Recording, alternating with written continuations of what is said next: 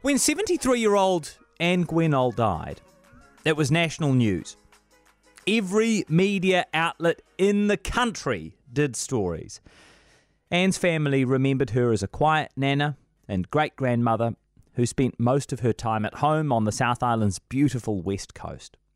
She had been hospitalised with a suspected case of influenza, except it wasn't influenza. Anne, you might remember, was the first New Zealander to die of COVID-19. That was more than 2 years ago. That was in March 2020. And I was thinking about it this morning as I reflected on how much our collective attitude has changed in the 2 years since.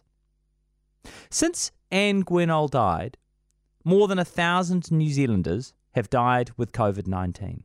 Of course, that doesn't necessarily mean they have died of COVID-19. I appreciate the distinction, but many of those deaths were untimely, and we continue to record 10 or 20 deaths a day. Where once we gasped if the daily infection numbers were in the high teens or the early 20s. Oh my goodness. Now we barely pay attention to daily case numbers in the thousands.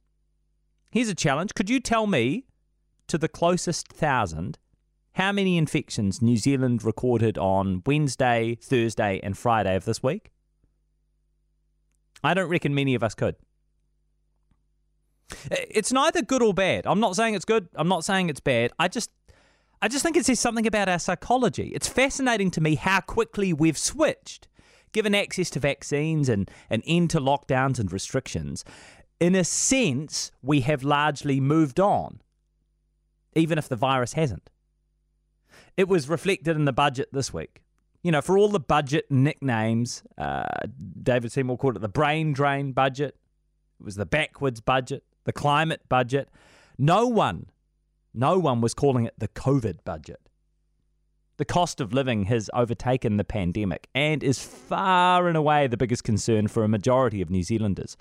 Grant Robertson's plans were those of a finance minister and a government that feels vulnerable to criticism over their role in driving inflation.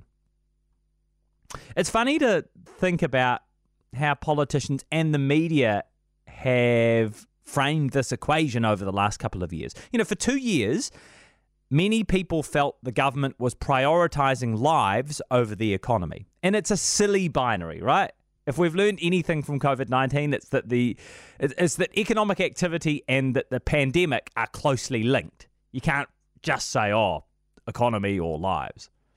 But it's true that we used to take far greater steps in order to protect lives. We had a lower tolerance for infections and death. You know, if we were playing the silly binary game today, you couldn't argue that New Zealand isn't prioritising the economy over doing everything possible to save lives.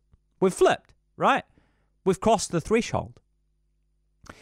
And I have a similar nagging feeling to the one that I had in the early stages of the pandemic. I wonder if you have it too.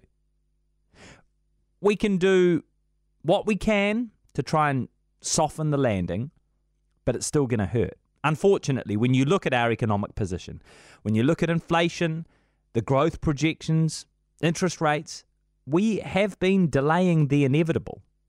That's how I felt for the first 18 months of this pandemic. Although this time it isn't COVID cases, this time it's economic pain. And unfortunately for New Zealand, I fear the worst is still to come. Tame.